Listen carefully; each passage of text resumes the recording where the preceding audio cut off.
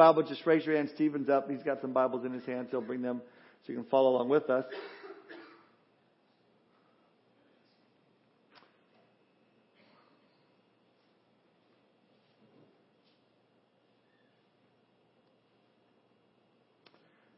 Let's have a word of prayer as we begin. Father, we thank you for this time this evening, Lord, and we thank you for your love and grace and this opportunity to open up your word. And Lord, I want to pray for Gabe and Aaron as they're on their vacation on their way down to Florida or in Florida, Lord, just relaxing. Pray, Lord, for restful time for them. They do so much in our church and so committed to the ministries here, Lord. And so we just pray you'd bless their vacation, Lord. Bless them as they rest, Lord, and draw close to each other and close to you, Lord God. We thank you for just this opportunity, Lord, to be in your word this evening, Lord, that you've given us your word to give us life and how to live godly lives, Lord. And so, Lord, we just want to learn from you. We pray that you'd give us attentive ears to hear from you, Lord, what you have to teach each one of us tonight. Father, give us not only information, but application, I pray, in our lives as well. So we thank you for this time. In Jesus' name we pray. Amen. Throughout the studies in the book of Isaiah, we've had the opportunities to see the deity of Jesus Christ. Many opportunities. Picture Jesus here and picture Jesus there. And we've seen him over and over again through the chapters, but none like we are going to see this evening and on through the next several chapters over the next few weeks. I want you to understand, this was written some 760 years before Jesus was born. 790 years before, his ministry. And so we're seeing Jesus, the prophetic words of what Jesus would do, what would happen, all these things coming in our study this evening. And so we begin now with verse 1. Jesus is speaking, saying, "Listen, O coastlands, to me, and take heed, you people from afar. The Lord has called me from the womb. From the matrix of my mother, he has made mention of my name." So Jesus is calling the world to pay attention. He's prophetically making the reference to his human birth, being called from the womb and being named by God while still inside his mother's womb. Now, of course, we're well familiar with history, not only because of Christmas, but because Isaiah's already mentioned it in chapter 7 and in chapter 9. Out chapter 7, verse 14. Prophesied of Jesus coming to this earth. "Therefore the Lord himself will give you a sign. Behold, a virgin will be with child and bear a son, and we shall call his name Emmanuel." Then the well-known prophecy, Isaiah 9:6. "For unto us a child is born, unto us a son is given, and the government will be upon his shoulder, and his name will be called Wonderful Counselor, Mighty God, Everlasting Father, Prince of Peace." But then we can move ahead into the New Testament in Matthew's Gospel. And the angel of the Lord appearing to Joseph in a dream in Matthew 1:20 and 23 and telling him not to be afraid to take Mary as his wife, for which is conceived in her of the Holy Spirit. And he says that she shall bring forth a son, and you shall call his name Jesus, for he will save his people from their sins. And Matthew goes on to write, "So all this was done that it might be fulfilled, which was spoken by the Lord through the prophet, saying, Behold, the virgin shall be with child and bear a son, and they shall call his name Emmanuel," which is translated God with us. But Jesus, way back here in Isaiah chapter 49, says, "The Lord has called me from the womb, from the matrix of my mother, he has made mention of my name." So we get a prophetic word that Jesus is coming to this earth. In verse 2 he says, "He has made my mouth like a sharp sword, and the shadow of his hand he has hidden me, and made me a polished shaft. In his quiver he has hidden me." So much in this one verse alone. Now we know that Revelation chapter 1 verse 16, speaking of Jesus, it says, "And out of his mouth came a sharp two-edged sword, and his face was like the sun shining with strength." Revelation 2 verse 16 of Jesus saying, "Repent or else I'm coming to you quickly, and I'll make war against them with the sword of my mouth." Revelation 19:15. "Now out of his mouth goes a sharp sword, that with it he should strike the nations." In other words, Jesus' very mouth, the words, is like a sword. It brings judgment. It brings judgment to the people, but it also brings life to people. The Word of God is life. It's sharper than a two-edged sword, able to pierce our hearts. Now, what does it mean here in verse 2 when we read, "In the shadow of his hand he has hidden me, and made me a polished shaft. In his quiver he has hidden me"? What does it mean that the fathers hid Jesus? Well, it's possible that this refers to Jesus' life before he began his public ministry. At the age of 30, he was hidden who he was. Now, the Gnostics that were messed up made up stories about Jesus' early life as a child, that, when he was young, he was with some other kids and they all made clay, different animals out of clay, but Jesus' animal was a bird and he made out of clay and he breathed life into it and it flew away. And it's hogwash. It's just a story, a fable. Because again, we don't know much about Jesus' early life. Just a few things when he was in the temple and as a young age and he was doing the Father's business there. Just very few things. But I think this verse speaks more than just that time of concealment, of being hidden. I mean, it would be, thousands of years before Jesus was born. See, Jesus always existed. He existed in eternity past, but made only sporadic appearances in the Old Testament. He would come as the angel of the Lord. And on rare occasions, he would show up to speak to Moses face to face or wrestle with Jacob. So the Father hid Jesus. Jesus many times said throughout his ministry, my time has not yet come. My time has not yet come, until that time finally came for him to be revealed. We know Palm Sunday. We allowed them to worship him as king. Hosanna, Hosanna, blessed is he who comes in the name of the Lord. Now, verse 3, Jesus speaking says, and he said to me, you are my servant, O Israel, in whom I will be glorified. So here's the Father speaking of Jesus' Son, saying, you are my servant who I'm going to be glorified. Now, calling him a servant is a title that Jesus would be known for, even by the early church.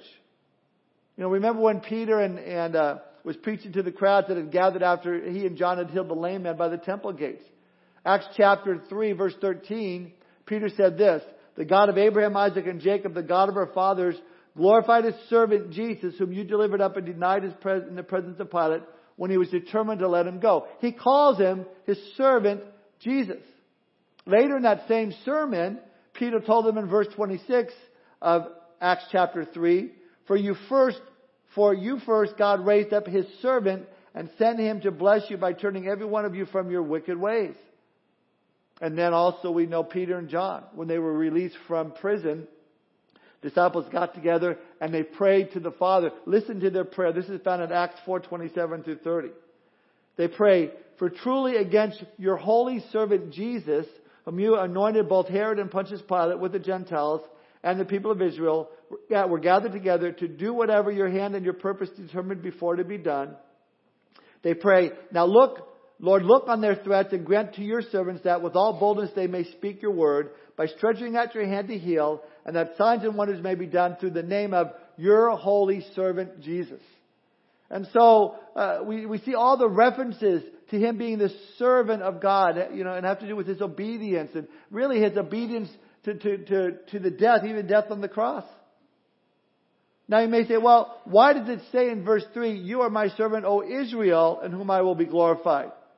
If this is speaking of Jesus, why does it say Israel? Well, two reasons. First, because the Messiah comes from Israel.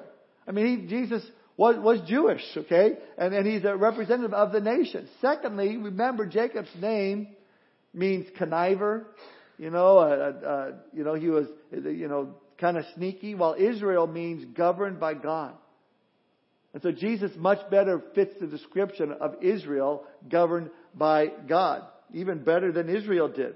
In fact, the dictionary defines govern as to guide, direct, control all actions and behavior of those under authority. In John chapter 8, verse 29, Jesus said, and he who sent me is with me. The Father has not left me alone, for I always do those things that please him. Jesus was governed by his Father. He was guided. He was directed. He controlled all of his actions and behavior. He was under the authority of the Father. In the same way, we as believers, we're under the authority of Jesus Christ to guide all of our actions, all of our behaviors. And we must allow him to direct our daily lives, from our words to our deeds to our very thought life. To do everything that we can to please him. I mean, that's the reason that we live, to please the Lord. And to not do those things that displeases the Lord. You know, there's things in life, well, you know, you shouldn't do that. You know, it's sin. Yeah, it's sin. But number two, it displeases the Lord. That's why we shouldn't do things. Again, now look at verse 4. It says, Then I said, I have labored in vain. I've spent my strength for nothing and in vain. Yet surely my just reward is with the Lord and my work with my God. Now again, Jesus is speaking. He says, I've labored in vain. I've spent my strength for nothing and in vain. Now it might seem kind of disturbing to think that Jesus is saying, I labored in vain. I've spent my strength for nothing. But remember, Jesus was fully God and fully man. And according to Hebrews chapter 4, verse 15, he had been tempted in all things as we are, yet without sin. So Jesus went through the same temptations, the same struggles that we do, yet Jesus never sinned. Now, I can't imagine the stress that Jesus went through by choosing to do God's will. Knowing the cross that was before Him. Knowing what would be on Him. The sins of the world would be placed upon His shoulders. Luke chapter 22 tells us that while He was in the garden, it says Jesus being in agony, He was praying very fervently, and His sweat became like drops of blood falling down upon the ground.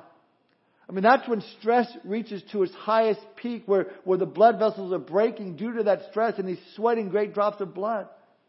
Being that servant of God, He was willing to go to the cross. He said to His Father, not my will, but yours be done. But you can see the humanity in Jesus on that night. It was, Father, if there's a way for this cup to pass from me, Lord, take it from me. But nevertheless, not my will, but yours be done. And so we see here the humanity of Jesus on that night. I have labored in vain. I have spent my strength for nothing. Now you can see why Jesus would think that or say that. I mean, we're told in John 1:11 that, speaking of Jesus, that He came to His own, and those who were His own did not receive Him. We're told in Matthew 26:56 when they arrested Jesus that all the disciples, they fled. They split the sea. And yet, I can see how verse 4, speaking of Jesus' humanity, at that point could say, I've labored in vain. Yet we all know that He knew in His deity what the cross would accomplish. Because He goes on here, yet surely my just reward is with the Lord and my work with my God. That's you. That's me. The reward of Jesus going through the cross was our salvation. We're saved. Hebrews 12:2 says that it was for the joy that was set before Him that He endured the cross, despising the shame, and has sat down at the right hand of the throne of God. See, maybe you feel like, you've been abandoned. Maybe you feel like, life is just unjust, like you've got this straw into the deal, like life is not treating you fairly. Listen, God has wonderful blessings and rewards waiting for those who endure. It may be this life, it may be the next life, but rest assured there is joy before you if you keep on keeping on, if you endure. Even if you're in this all alone, you're not in all alone, and there's joy in the Lord. I think that's what enabled Jesus to go through the torture and the crucifixion and the death. It can help us, weather even the toughest storms in our lives. Now look at verses 5 and 6. It says, And now the Lord says, who formed me from the womb to be His servant, to bring Jacob back to Him, so that Israel is gathered to Him, for I shall be glorious in the eyes of the Lord, and my God shall be my strength. Indeed, He says, it is too small a thing that you should be my servant to raise up the tribes of Jacob, and to restore the preserved ones of Israel. I will also give you as a light to the Gentiles, that you should be my salvation to the ends of the earth. And so what we see here is that the purpose of Jesus coming into the world, the purpose of His arrest, His torture, His crucifixion, as a servant of God, was to bring Jacob back to God. In other words, to restore the Jews into their right relationship with God, with the Creator. And when Jesus came to accomplish this, He observed that the Jews were like sheep without a shepherd. Remember when He sent out the 12 apostles in Matthew chapter 10? Verses 5 and 6, He says, Do not go in the way of the Gentiles, and do not enter any city of the Samaritans, but rather go to the lost sheep of the house of Israel. Jesus' primary mission was to reach the Jews. To reach those, the Israel with salvation, with their Messiah. But that was too small. God had a bigger plan. God the Father wanted to show the whole world that the Messiah has come to offer salvation not only to the Jews, but you and I, Gentile pagans alike. Verse 7, He goes on. Thus says the Lord, the Redeemer of Israel, their Holy One, to Him whom man despises, to Him whom the nation abhors, to the servant of rulers, Kings shall see and arise.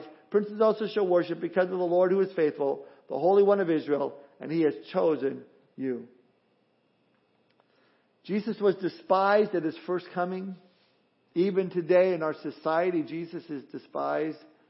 But He's not going to be despised at His second coming. They're going to worship. He's going to be worshipped at His second coming. Now verses 8 through 12 speak of the millennial reign of Christ. Look at verse 8. Thus says the Lord, in an acceptable time I have heard you, and in the day of salvation I have helped you. I will preserve you and give you as a covenant to the people, to restore the earth, to cause them to inherit the desolate heritages, that you may say to the prisoners, go forth. To those who are in darkness, show yourselves. They shall feed along the roads, and their pasture shall be along desolate heights. They shall neither hunger nor thirst, neither heat nor sun shall strike them. For He who has mercy on them will lead them. Even by the springs of water He will guide them. That brings me to mind Revelation chapter 7 and verse 16, where it says, they shall neither hunger anymore nor thirst anymore. The sun shall not strike them, nor any heat.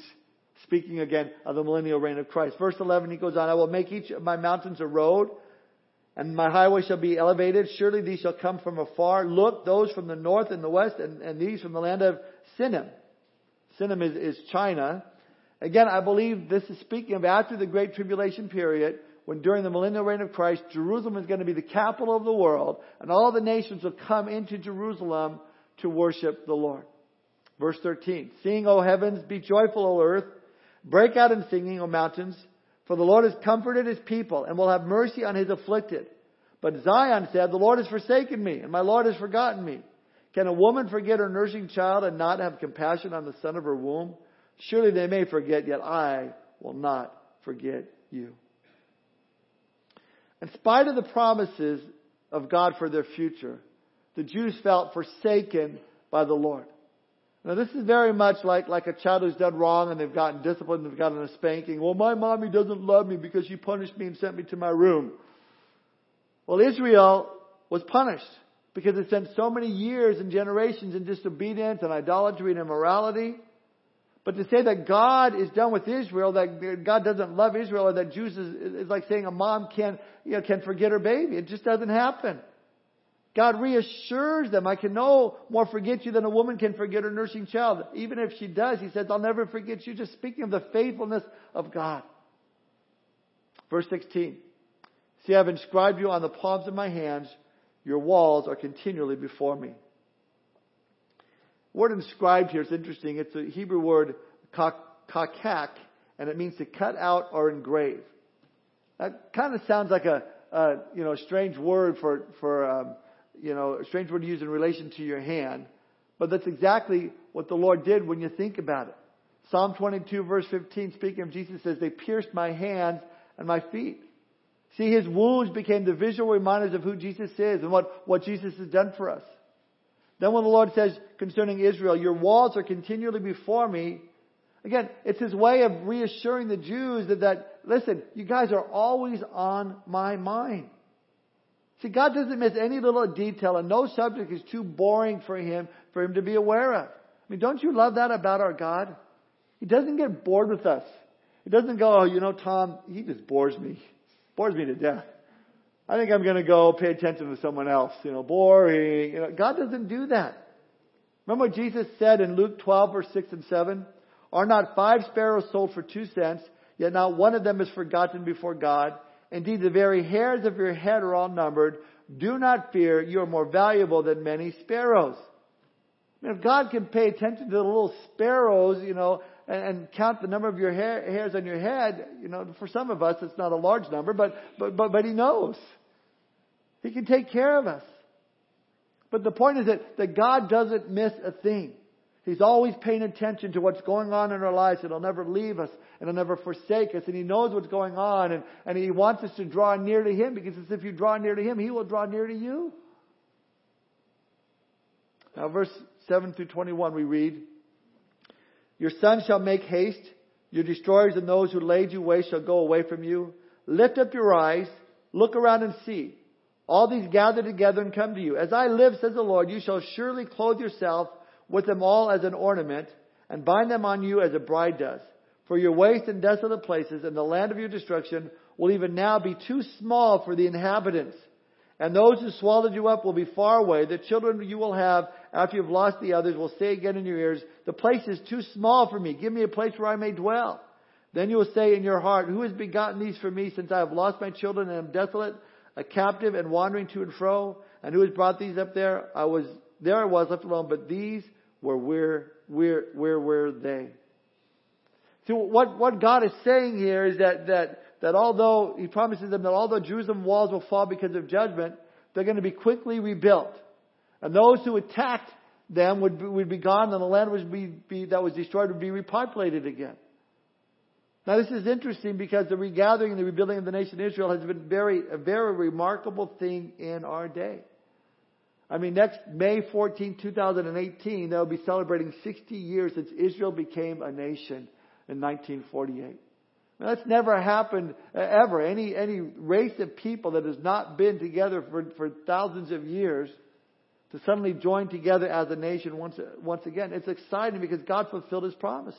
He brought them back into the land just like He said He would. Now they're dwelling there. And they seek to expand. They say, as it says here in Isaiah, that the area that we have is too small. And if you look at Israel, it is small. Not much even bigger than the state of New Jersey. I read that you can actually drive from one side of Israel to the other in 2 hours, and you can drive from one end to the other in 6 hours.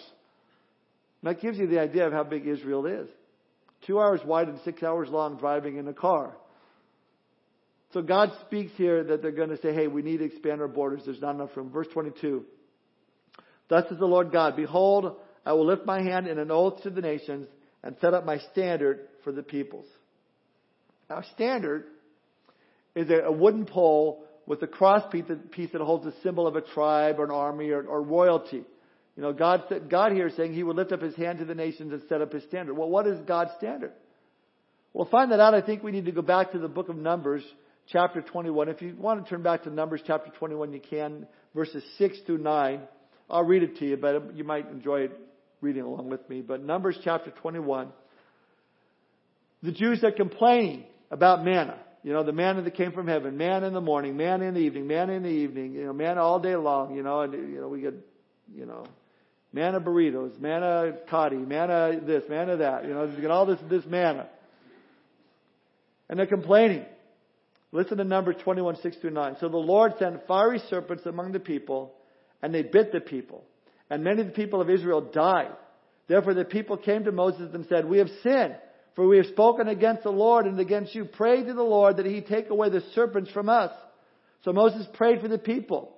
Then the Lord said to Moses, make a fiery serpent and set it on a pole, and it shall be that everyone who is bitten, when he looks at it, shall live. So Moses made a bronze serpent and put it on a pole. So it was, if a serpent had bitten anyone, when he looked at the bronze serpent, he lived. So judgment came because they were complaining all the time. And so they were being bit by the serpents. God says to Moses, you make this pole, put this serpent on there, and have them look to the pole, and they'll be saved. Now Jesus would later reference this when He's talking to Nicodemus in John chapter 3, verse 14 through 16, when Jesus would say, and as Moses lifted up the serpent in the wilderness, even so must the Son of Man be lifted up, that whoever believes in Him should not perish but have eternal life. For God so loved the world that He gave His only begotten Son, that whoever believes in Him should not perish but have everlasting life. Jesus was saying, I'm going to be like that bronze serpent.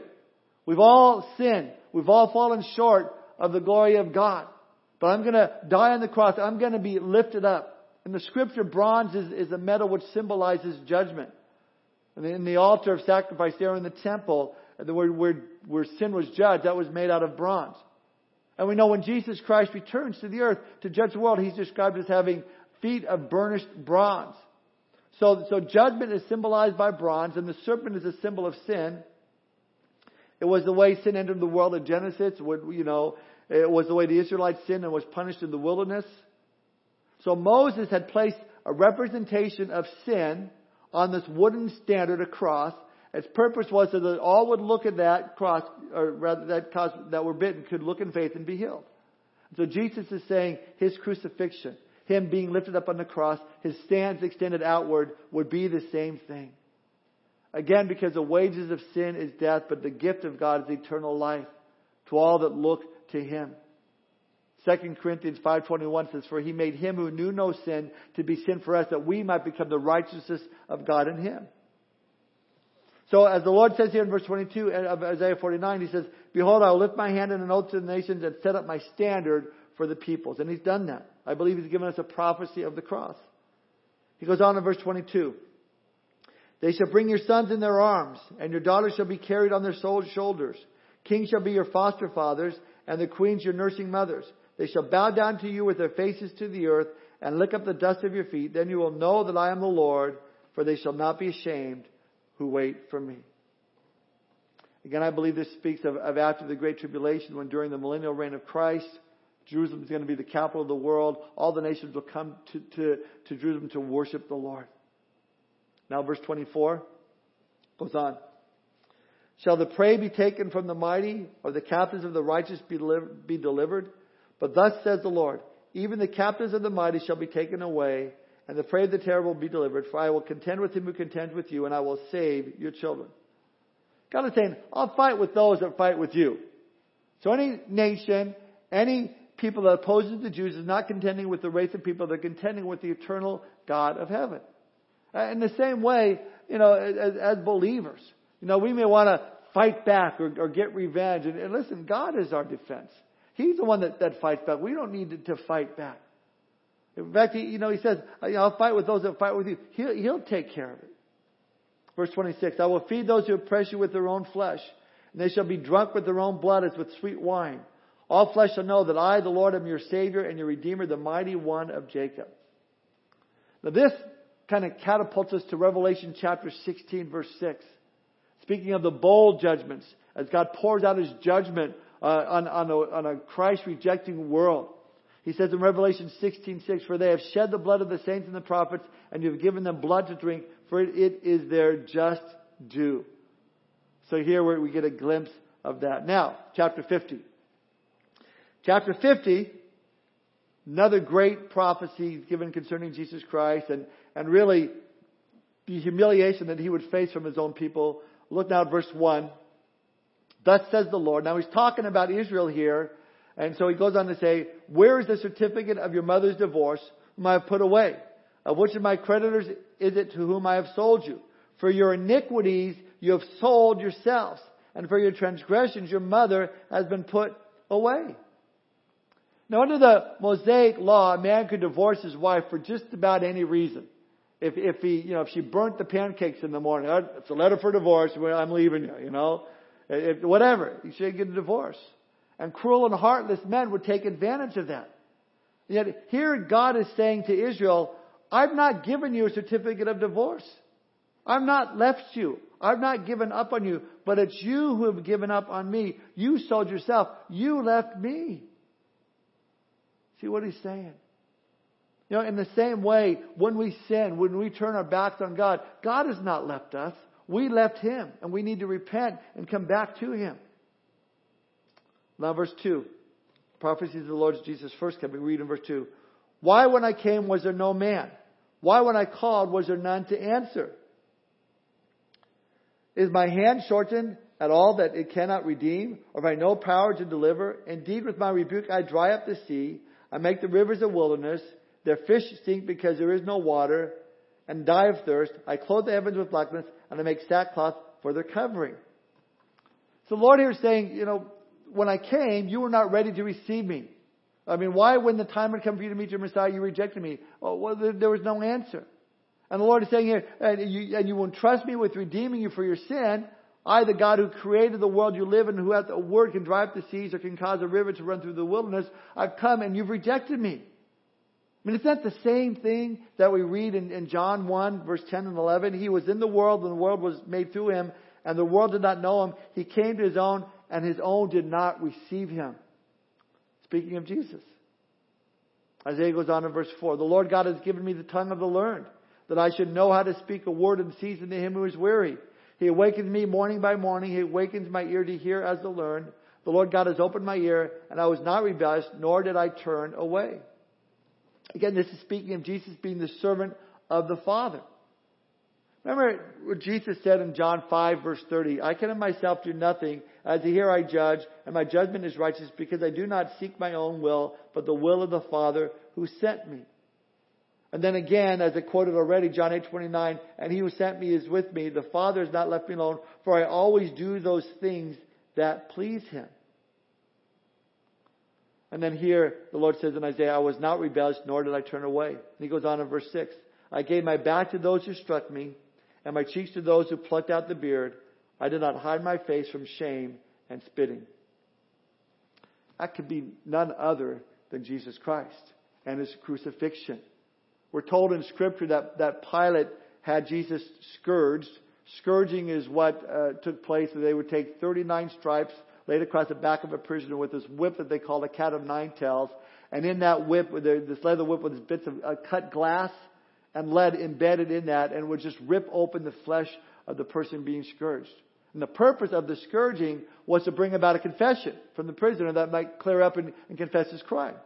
Now, a few scourges onto the back of a prisoner, anybody would confess, even the hardest criminals.